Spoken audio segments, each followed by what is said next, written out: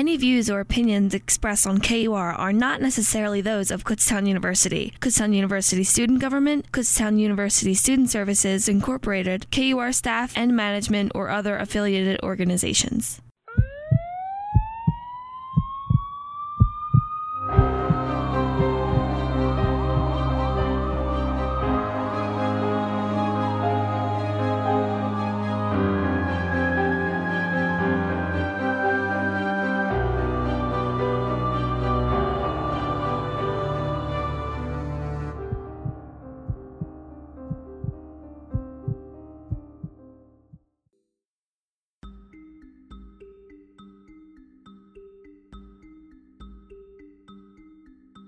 Welcome back to KUR True Crime. Today we have another case study for you. I am your regular host, James. I am joined again by Linda. Hi. I'm going to walk us through the case. I'll tell you everything about it. I'll tell Linda everything about it. She's here taking notes. I'm taking notes. I got my handy dandy notepad out, my KUR pen. I am ready to go. So we'll unpack it all together. We'll see what happens, see where this takes us. So, grab your snacks, buy a plane ticket, buckle up. We're going to the UK. We're going back Thursday, August 8th, 1963. That's your birthday? Yeah. Happy birthday. It's August 8th, 1963. A post office train left Glasgow late that night, stuffed with mail from both that day and the day before. It was a bank holiday the day before, or the weekend before. So there was a lot of extra mail in that train. The second cart carried registered mail. That means it was mostly cash in the second cart of the train. Okay. So because of the bank holiday the day before, the amount of money on the train was multiplied. Altogether, there was a couple million in cash. Oh, wow. On this one train, which in today's money would be equal to between 40 and 55 million. Tell me it all goes missing. So, I think we know where this is going, right? So, train stops in the middle of its route to London at Sears Crossing. This is near the village of Cheddington, and it stops here around 3 a.m. And that's because a red signal was flashing through the darkness. So the co-engineer of the train, David Whitby, he climbs from the car. He approaches the light to see what the delay was about. He wants to go to the phone, call the nearest station guy, be like, "What's up?" He gets close, and he sees there's a leather glove covering the proper signal light. And the wiring had been tampered using 6-volt batteries and a hand lamp. The homemade contraption had managed to change the signal from green to red. Okay. So he's like, this isn't right. There's not usually a leather glove here. There's not usually gloves up here. So he's like, something's up. Whitby turns. He goes to go back to the train. As soon as he starts turning around, someone grabs him from behind. And they say, quote, "If you shout, I will kill you." The famous line, of course. So Sears Crossing is like this weird incline on either side. Okay, but so it's like pretty a much roller like coaster type thing where you can go up. Right. To the top. It's pretty much like a 90-degree angle, though. Okay. So got it's it. straight. It's a straight drop. Okay, got it. Okay. So there's different stories here for this part. Some say Whitby was thrown over the side and that he went rolling down the hill. Others say he was accompanied back to the train. And that's very differing, but No. in most of the sources I read, it seems like he was accompanied back to the train and that he was dealt with along with the main conductor, which we'll talk about in a minute. Okay. So we're going to go under the assumption pretty much that Whitby goes back to the train with the person who grabbed him.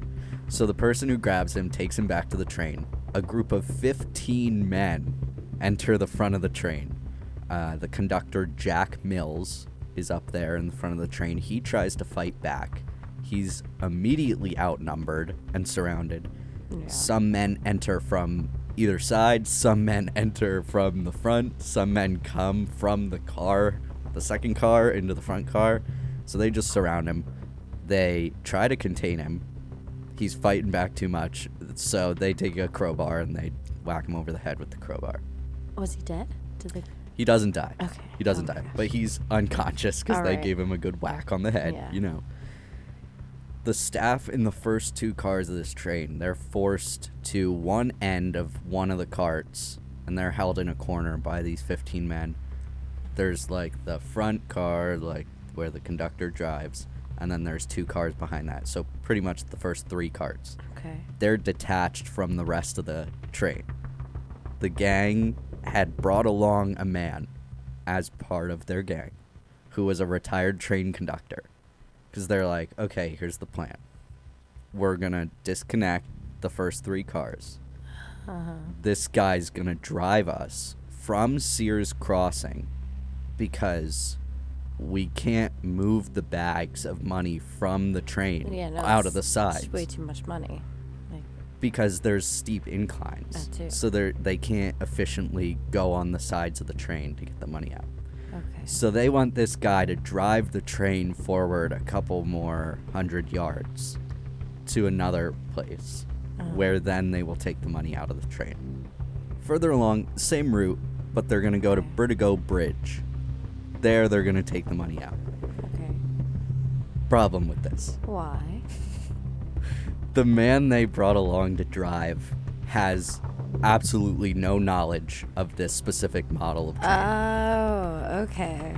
But they're not just, universal. Flip a little switch, press a little button, do a little doohickey, and steer that on. No, apparently not. Apparently not. Oh Apparently they're man, my different. understanding of trains is very lackluster. Apparently there's a difference between the trains he drove and steam trains or something like Okay. that.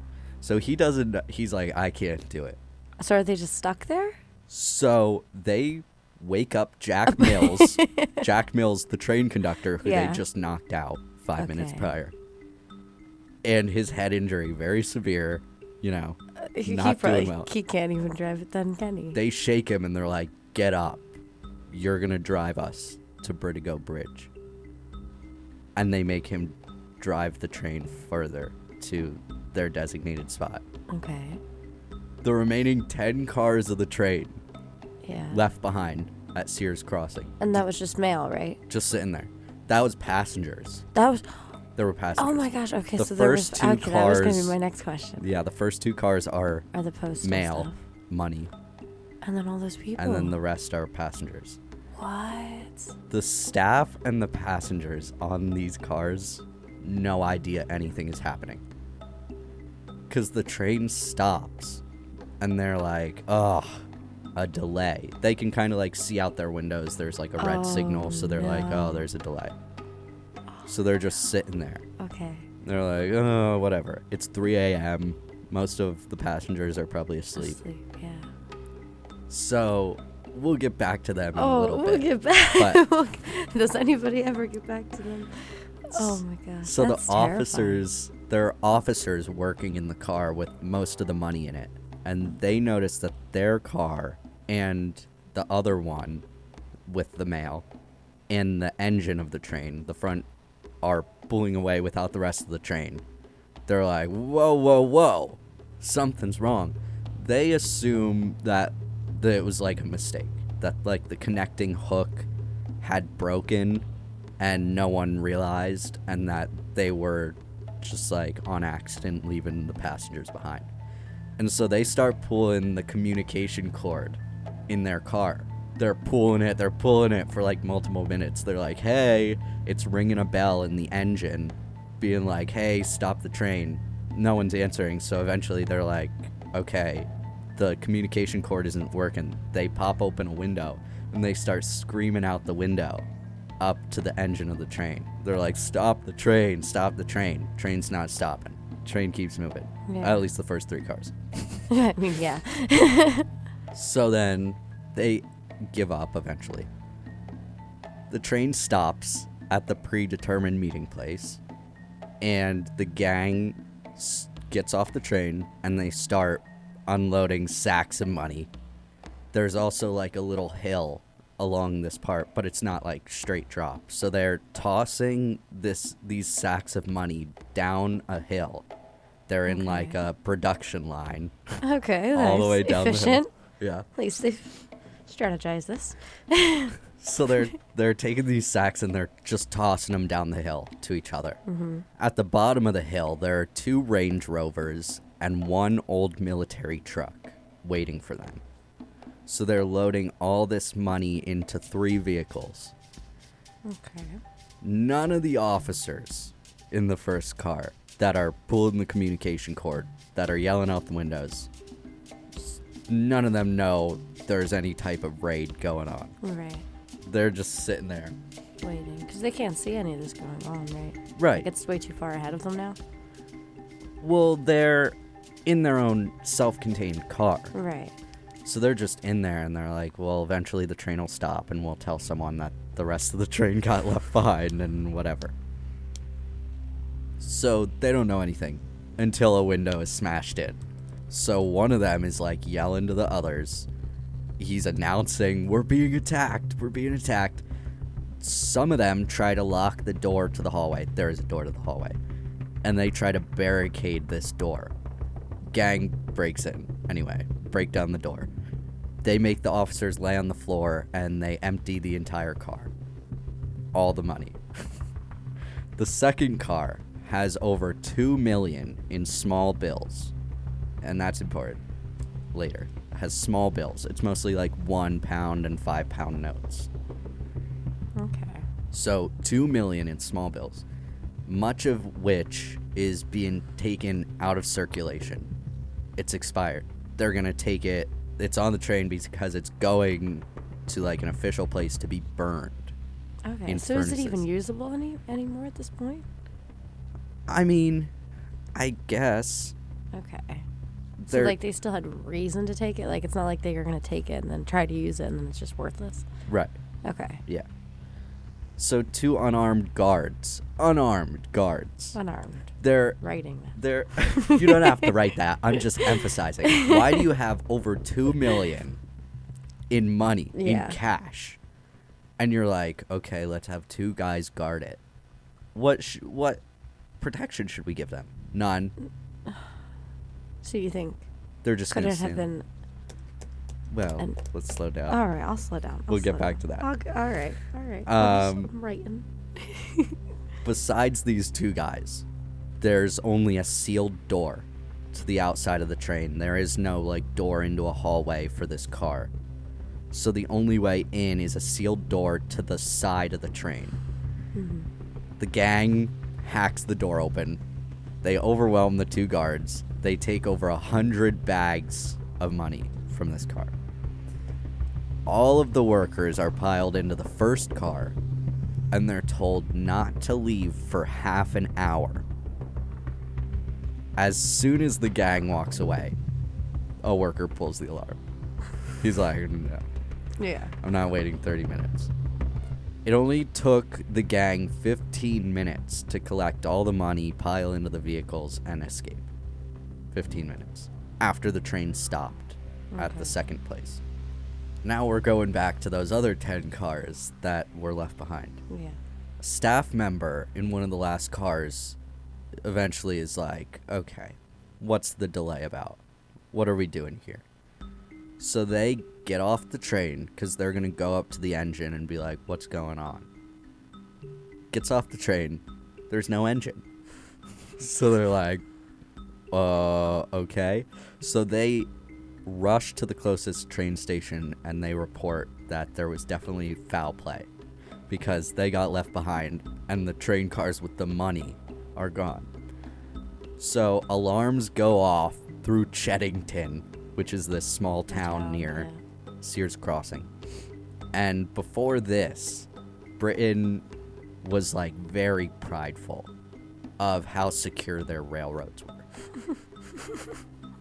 They're like, oh, we are the best. We are too good. No one can rob us. And no one has ever robbed us. And so prepare their guards very well. right.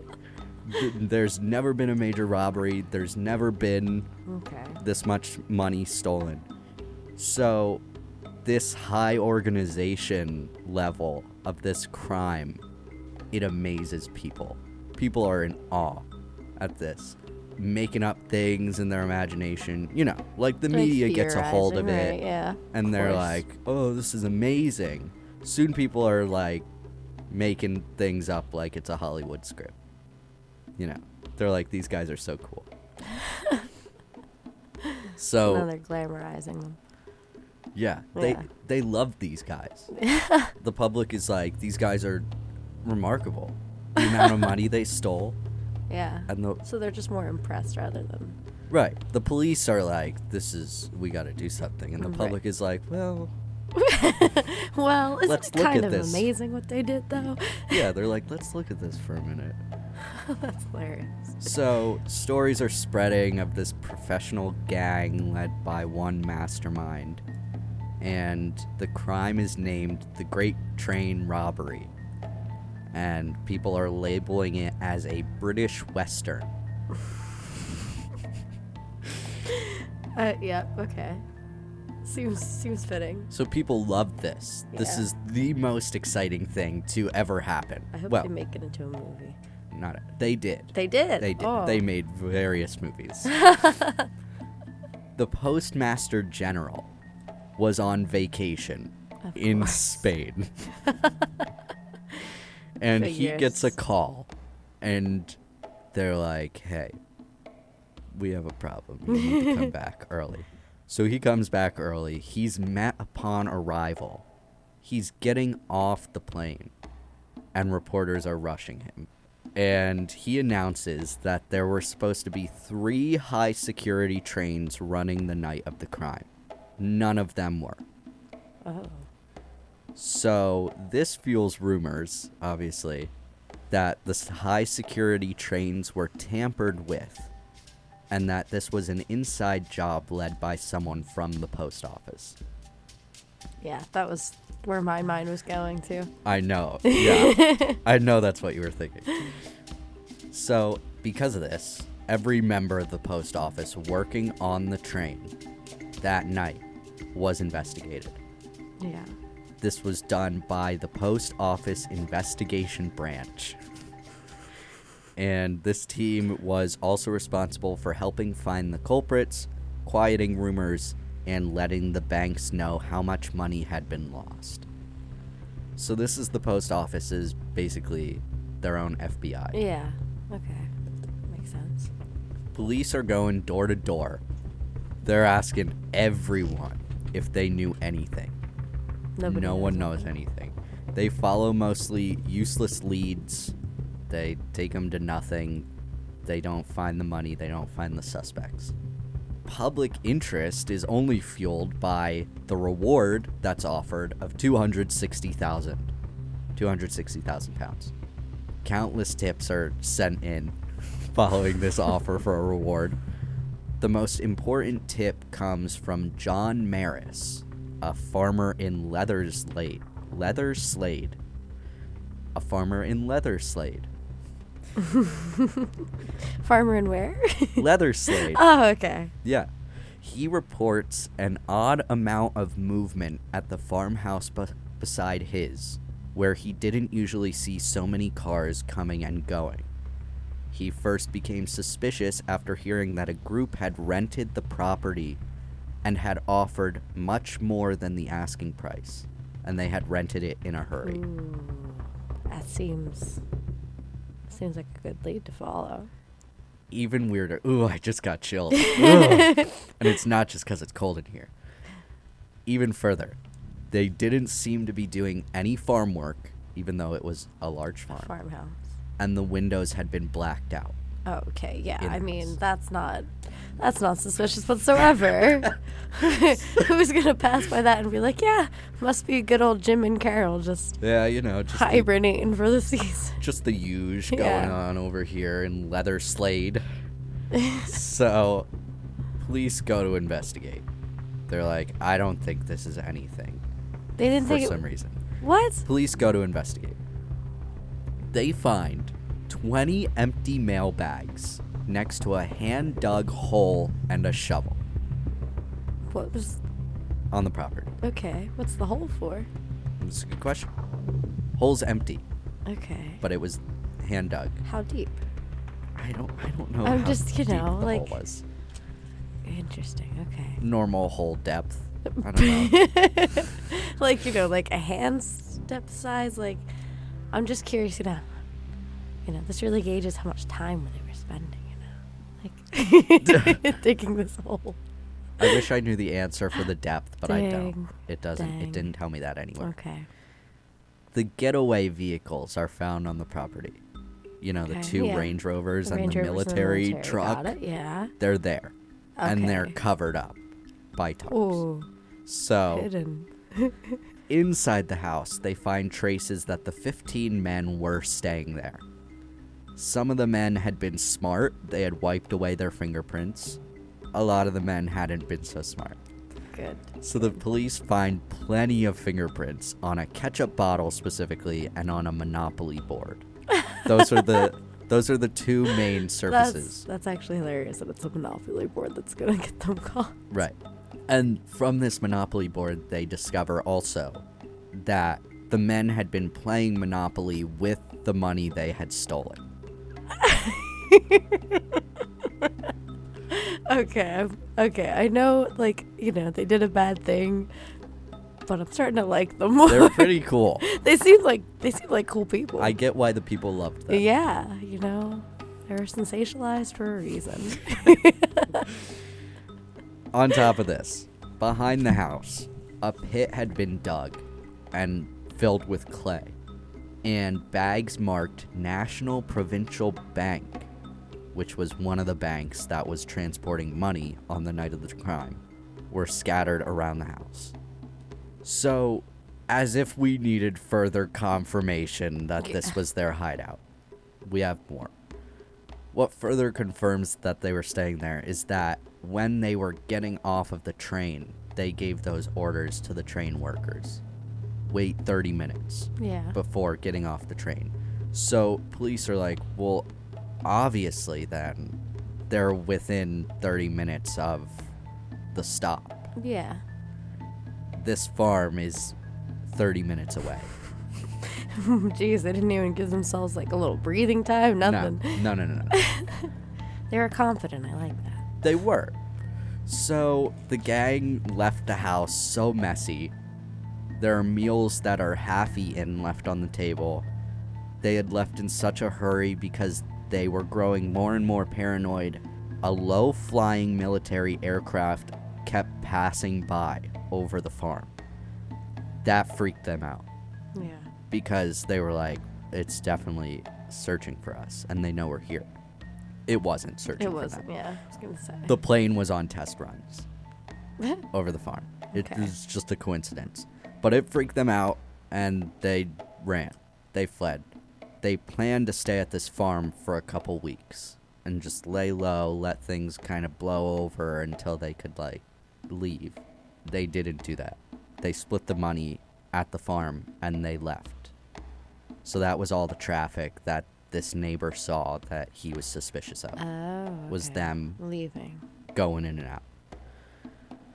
So within a week, the first arrest is made in Bournemouth. Police tracked down Roger Cordry, and tips flowed in over the following 2 weeks and led to the quick arrest of 12 of the other men. All of them were on trial by the following January.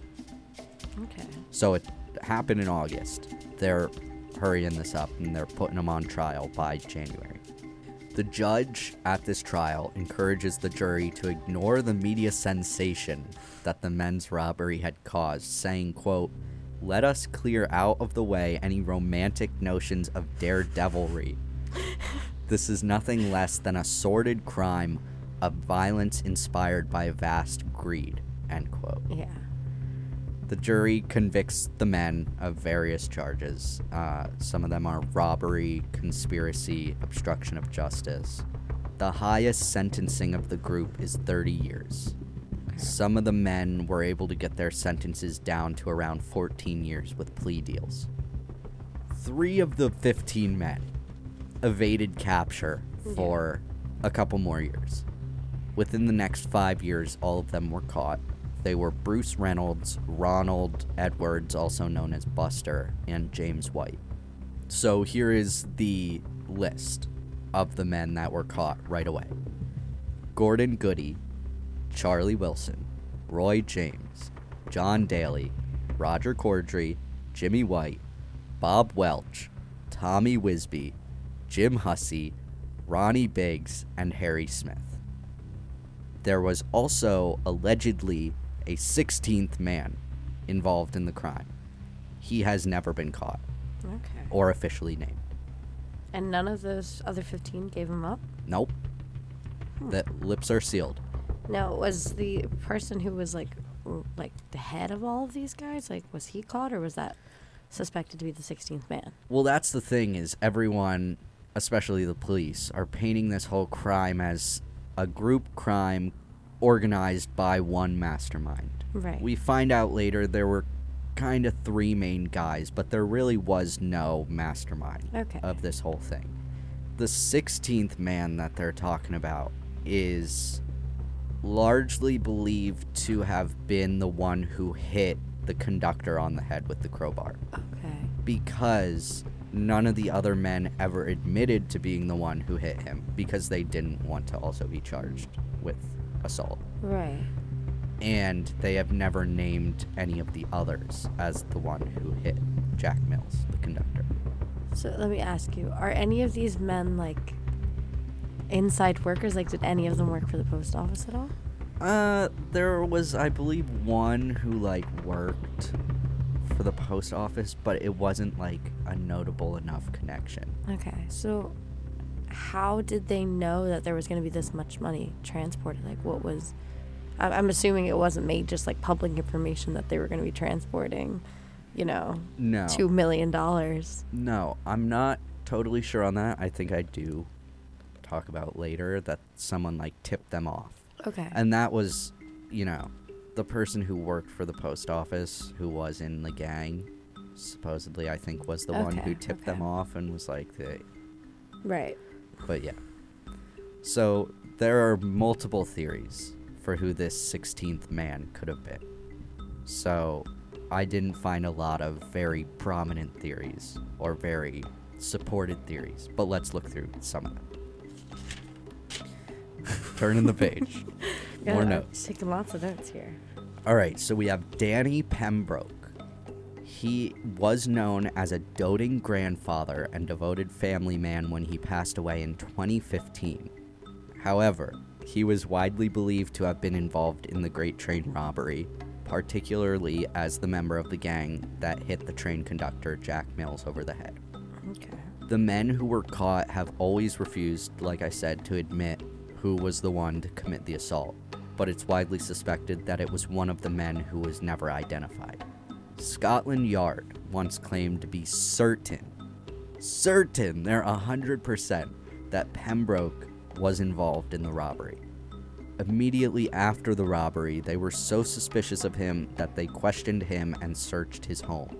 His involvement could never be proven. I mean, I'm sure he's not going to keep the crowbar. Right. Right. Like, what are they hoping to find? Right. After serving in the British Army, Pembroke began a life of crime at 20 years old. He was very close with Bob Welch and Tommy Wisby, both of whom were involved in the robbery. Right. It's believed that Pembroke operated under the name Alf Thomas. His name was added to a list of possible names compiled by Police Commander George Hatherill. He got the names from criminal informants. All of the other men named on the list were the men that were convicted, proven to be involved. Mm-hmm. So this list is seen as very reliable. So the fact that Danny Pembroke is on this list is like, okay, well, the rest were right. So most likely, yeah. Right. Pembroke was fingerprinted during the initial interview and was found not to be a match with any of the prints found in the farmhouse hideout. He even provided a hair sample that was compared with that found in sleeping bags at the farm. These tests also came back negative. Okay, but he One, could have just liked his prince and right. not slept in the sleeping bags. Like, if he was so willing to give up his hair, he probably knew, like, they're not going to find it there. One former criminal once claimed, quote, Danny got away with it because he was very clear and kept his gloves on the whole time they were at the farm, end quote. Makes sense. So this criminal's wasn't involved in the robbery, but he knows Danny Pembroke. Okay. So he's like, he's too smart to be caught for this. After being released by police, Pembroke went to a small village with Bob Welch, who was involved in the robbery, and 3 other men. They were suspected of having hidden their shares of the money there.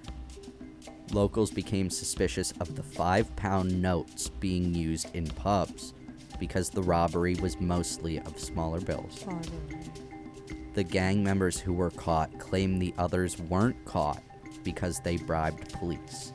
Pembroke did not show any obvious signs of wealth following the robbery like Harry Smith, one of the men who was caught, who bought 28 houses, a hotel, and a club with his share of the money.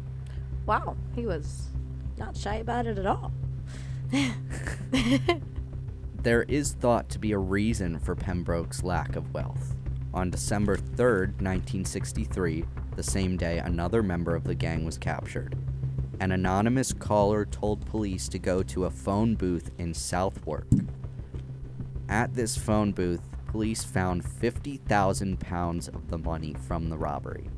Interesting. The money was suspected to be left as part of a deal with police done by Alf Thomas, who was supposedly Pembroke. Danny Pembroke. Commander Hathrill expressed his belief that, quote, he thought we knew more about him than we did, and thinking things were getting hot, he decided to get rid of the money to avoid being found in possession with it, end quote. I mean, it would be smart on his part, I suppose, but It would be. interesting. And all these other criminals that supposedly know him are painting him as a very smart kind of yeah. guy. Interesting. I guess it would make sense. And so he only had 50,000 left. I mean, I can't do math, but I'm not sure how much each member of the gang Right. got, but after this, Pembroke moves away from his life of crime, and he moves to Kent, and he works there for years as a cab driver. He dies at 79 years old in 2015, leaving behind grandchildren who described him as so private that he never had a mobile phone or a bank account.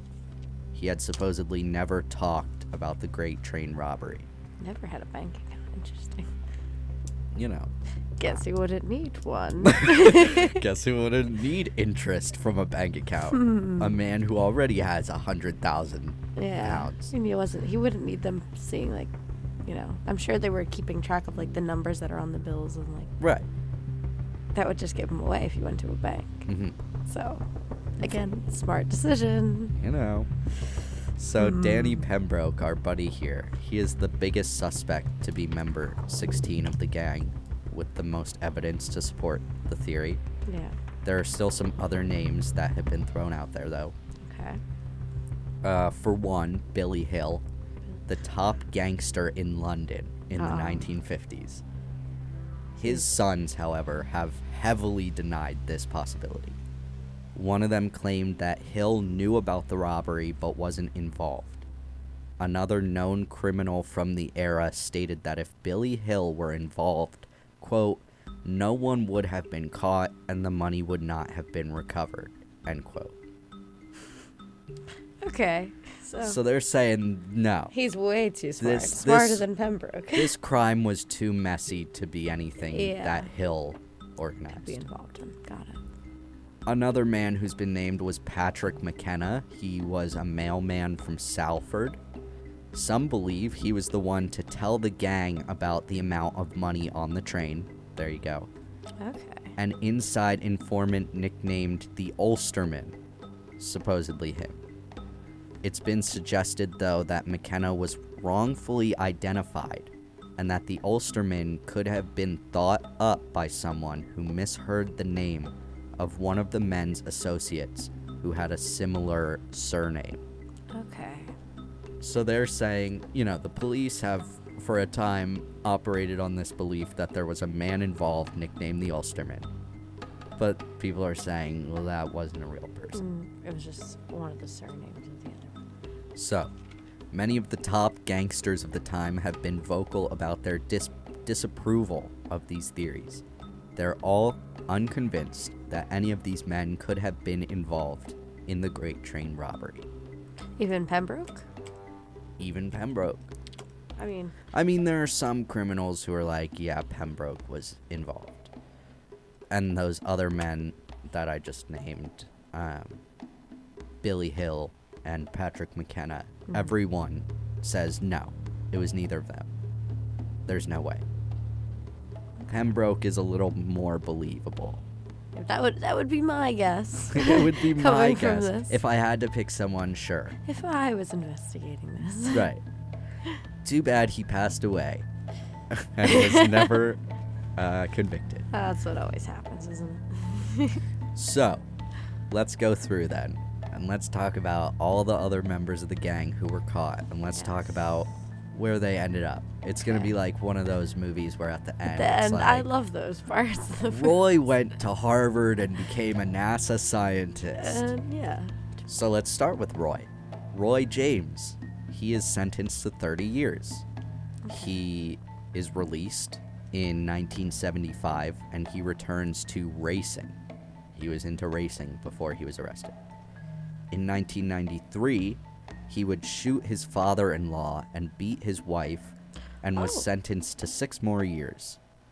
He was released for a major surgery in 1997 and died almost immediately after. Okay. Due to complications. Eventful life that man led. Very exciting. All right. Bobby Welch is also sentenced to 30 years. He's released early in 1976. He is still alive. Okay. I believe. That's the other thing about most of these guys is they're sentenced, like the highest sentences are 30 years. I don't believe any of them served the full 30 years. Full 30, okay. Douglas Goody, also known as Gordon. He was treated by police as the mastermind of the operation, although, like we've said, there didn't really seem to be one. He receives 30 years, but he's released in 1975. He moved to Spain and ran his own beachfront bar until his death at 85 years old in 2016. Good for him. Good for actually. him. He turned it around. He served his time and he chose Spain. He did the crime, he did the time, and then he did Spain.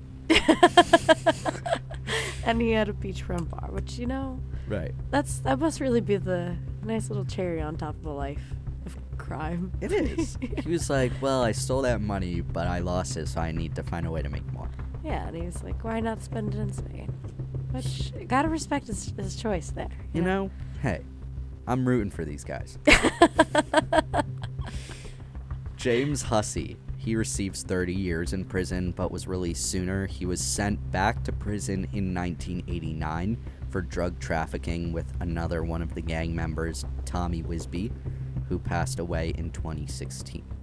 Roger Cordry was the first of the gang members to be released after serving 14 years in prison. He worked at his sister's florist business until he passed away. His son has since spoken up in the media about the Great Train robbery, including a documentary on Britain's Channel 4. John Daly was acquitted and released and found his share of the money stolen and destroyed. Okay. Following this, he gives up crime. He makes a life with his wife, raising 3 children in Cornwall. He worked as a street sweeper until 70 years old, never telling anyone about the robbery, and becoming known by locals as Gentleman John and John the Gent. See, that's wholesome. Yeah. That's see, wholesome. Man I'm turned it telling you, around. Like, I get why people like these guys. Yeah. I Because, do.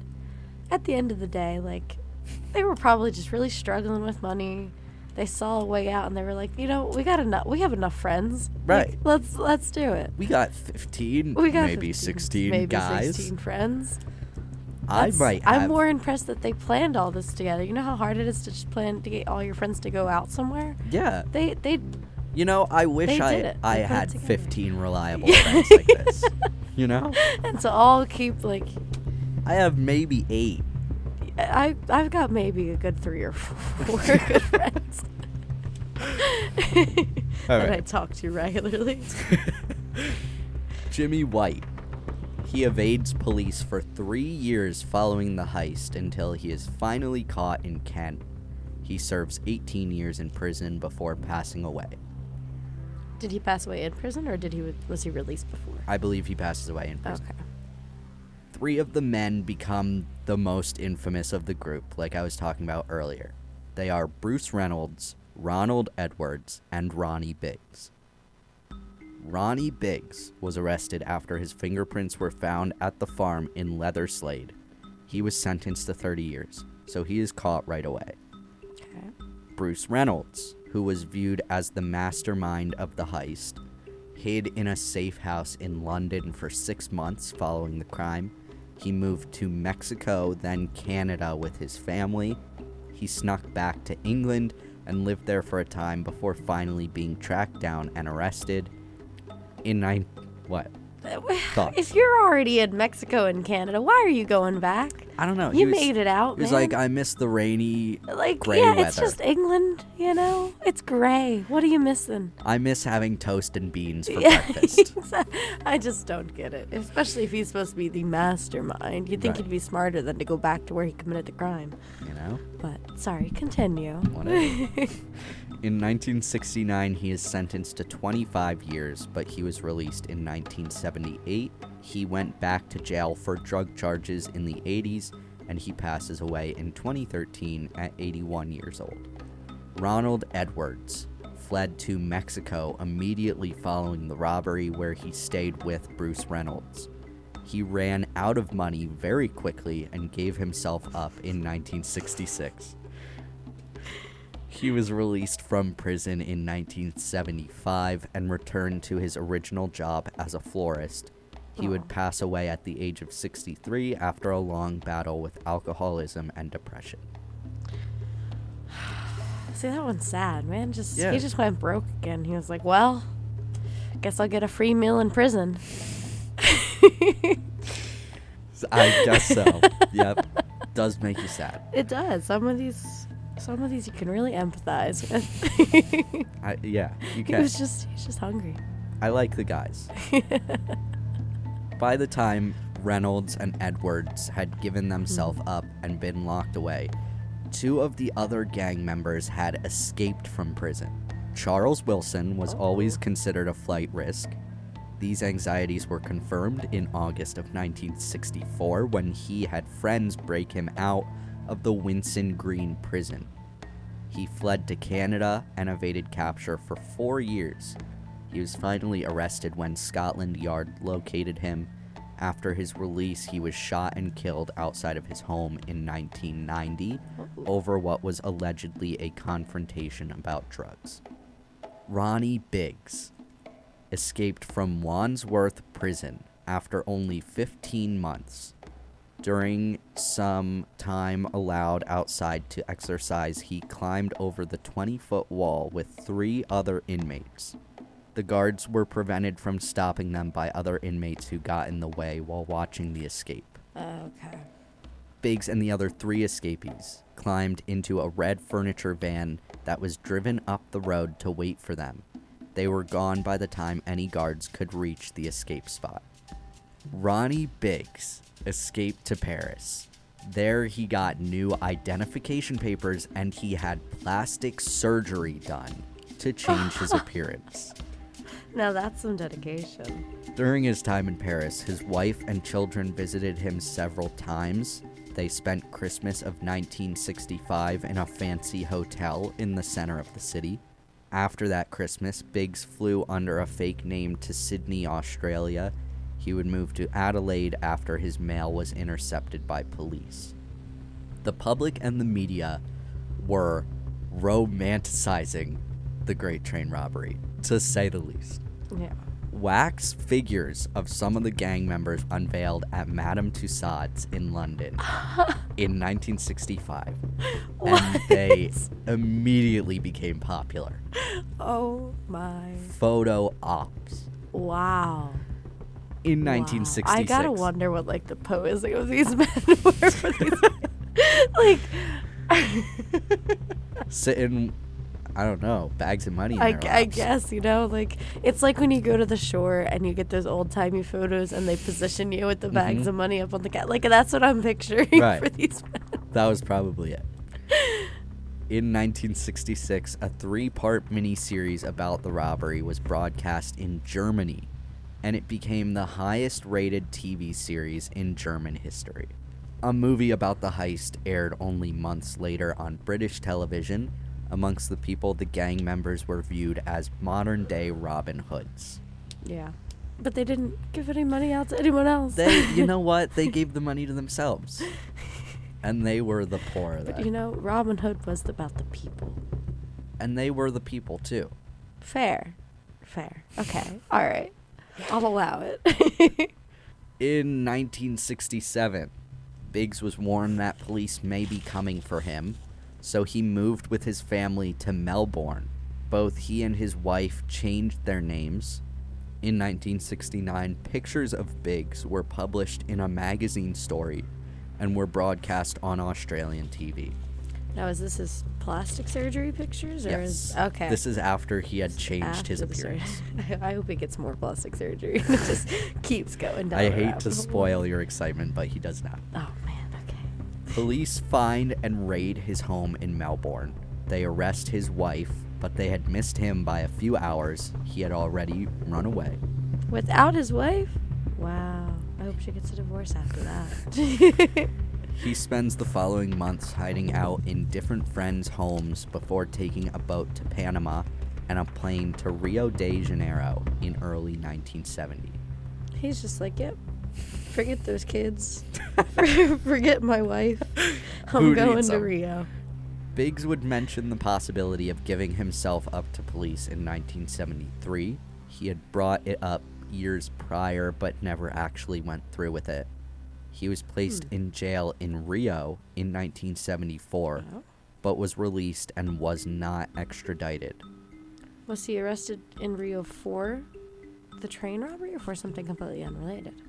Multiple times people in South America are capturing him, kidnapping him, and giving him to police to be like, here's your guy. Extradite him back to the UK. And they just don't extradite him? And then there's like flaws in the arrest process, Yeah. and they have to release him because they messed up. Gotcha. Okay. Which is usually what happens, I'd assume. So he moves around South America for many years. In 1985, he throws a party to celebrate his 20-year anniversary of being on the run. This guy is Oh my. He is living bold. large. He is bold. He was featured in multiple movies and songs, including the Sex Pistols single No One Is Innocent, A Punk Prayer. He sings the lead vocals on this song. This song would rise to number 6 on the He's UK not charts. even hiding it. That is hilarious. Yep. Celebrities are meeting him. They're like, this guy's so cool. Wow. He's still like this He's media still- sensation. You know, whatever. So nobody died, correct, in the train? Nobody died. So just it was the Jack crowbar. Mills, the conductor, was hit over the head, and it's said that the injury was so severe it would affect him for years. While people are romanticizing Biggs when he's the last one on the run, he's not that bad. He just stole money. Critics are quick to point out, well, he could have been the one that hit Jack Mills Yeah. over the head. And then when Jack Mills dies, people are quick to say, oh, well, he died because of the severe injury. That's not true. Okay. He died for other reasons, but it is said that he was affected for years after. Yeah, he very well could have been the one that hit him. He could have been, because no one ever gave Right. the person up. An arrest warrant is finally issued in 1991. It wasn't until 2001 that he would finally announce his return to the UK. He announced that he was going? He announced because he's done running. Oh, okay. So he's turning himself in. Yeah, he had been harshly affected by several strokes over the past 10 years. Okay. And so he, can't do it anymore. He can't stay on the run. So he receives an emergency passport, and he lands in the UK on May 7th. He's arrested immediately after more than 13,000 days on the run. During his time in prison, he was rushed to the hospital many times. He repeatedly requested parole on the basis of poor health, was repeatedly denied. Oh. Finally, on August 7th, 2009, the day before his 80th birthday, he becomes the last of the great train robbers to be released from prison. He served about a third of his sentence.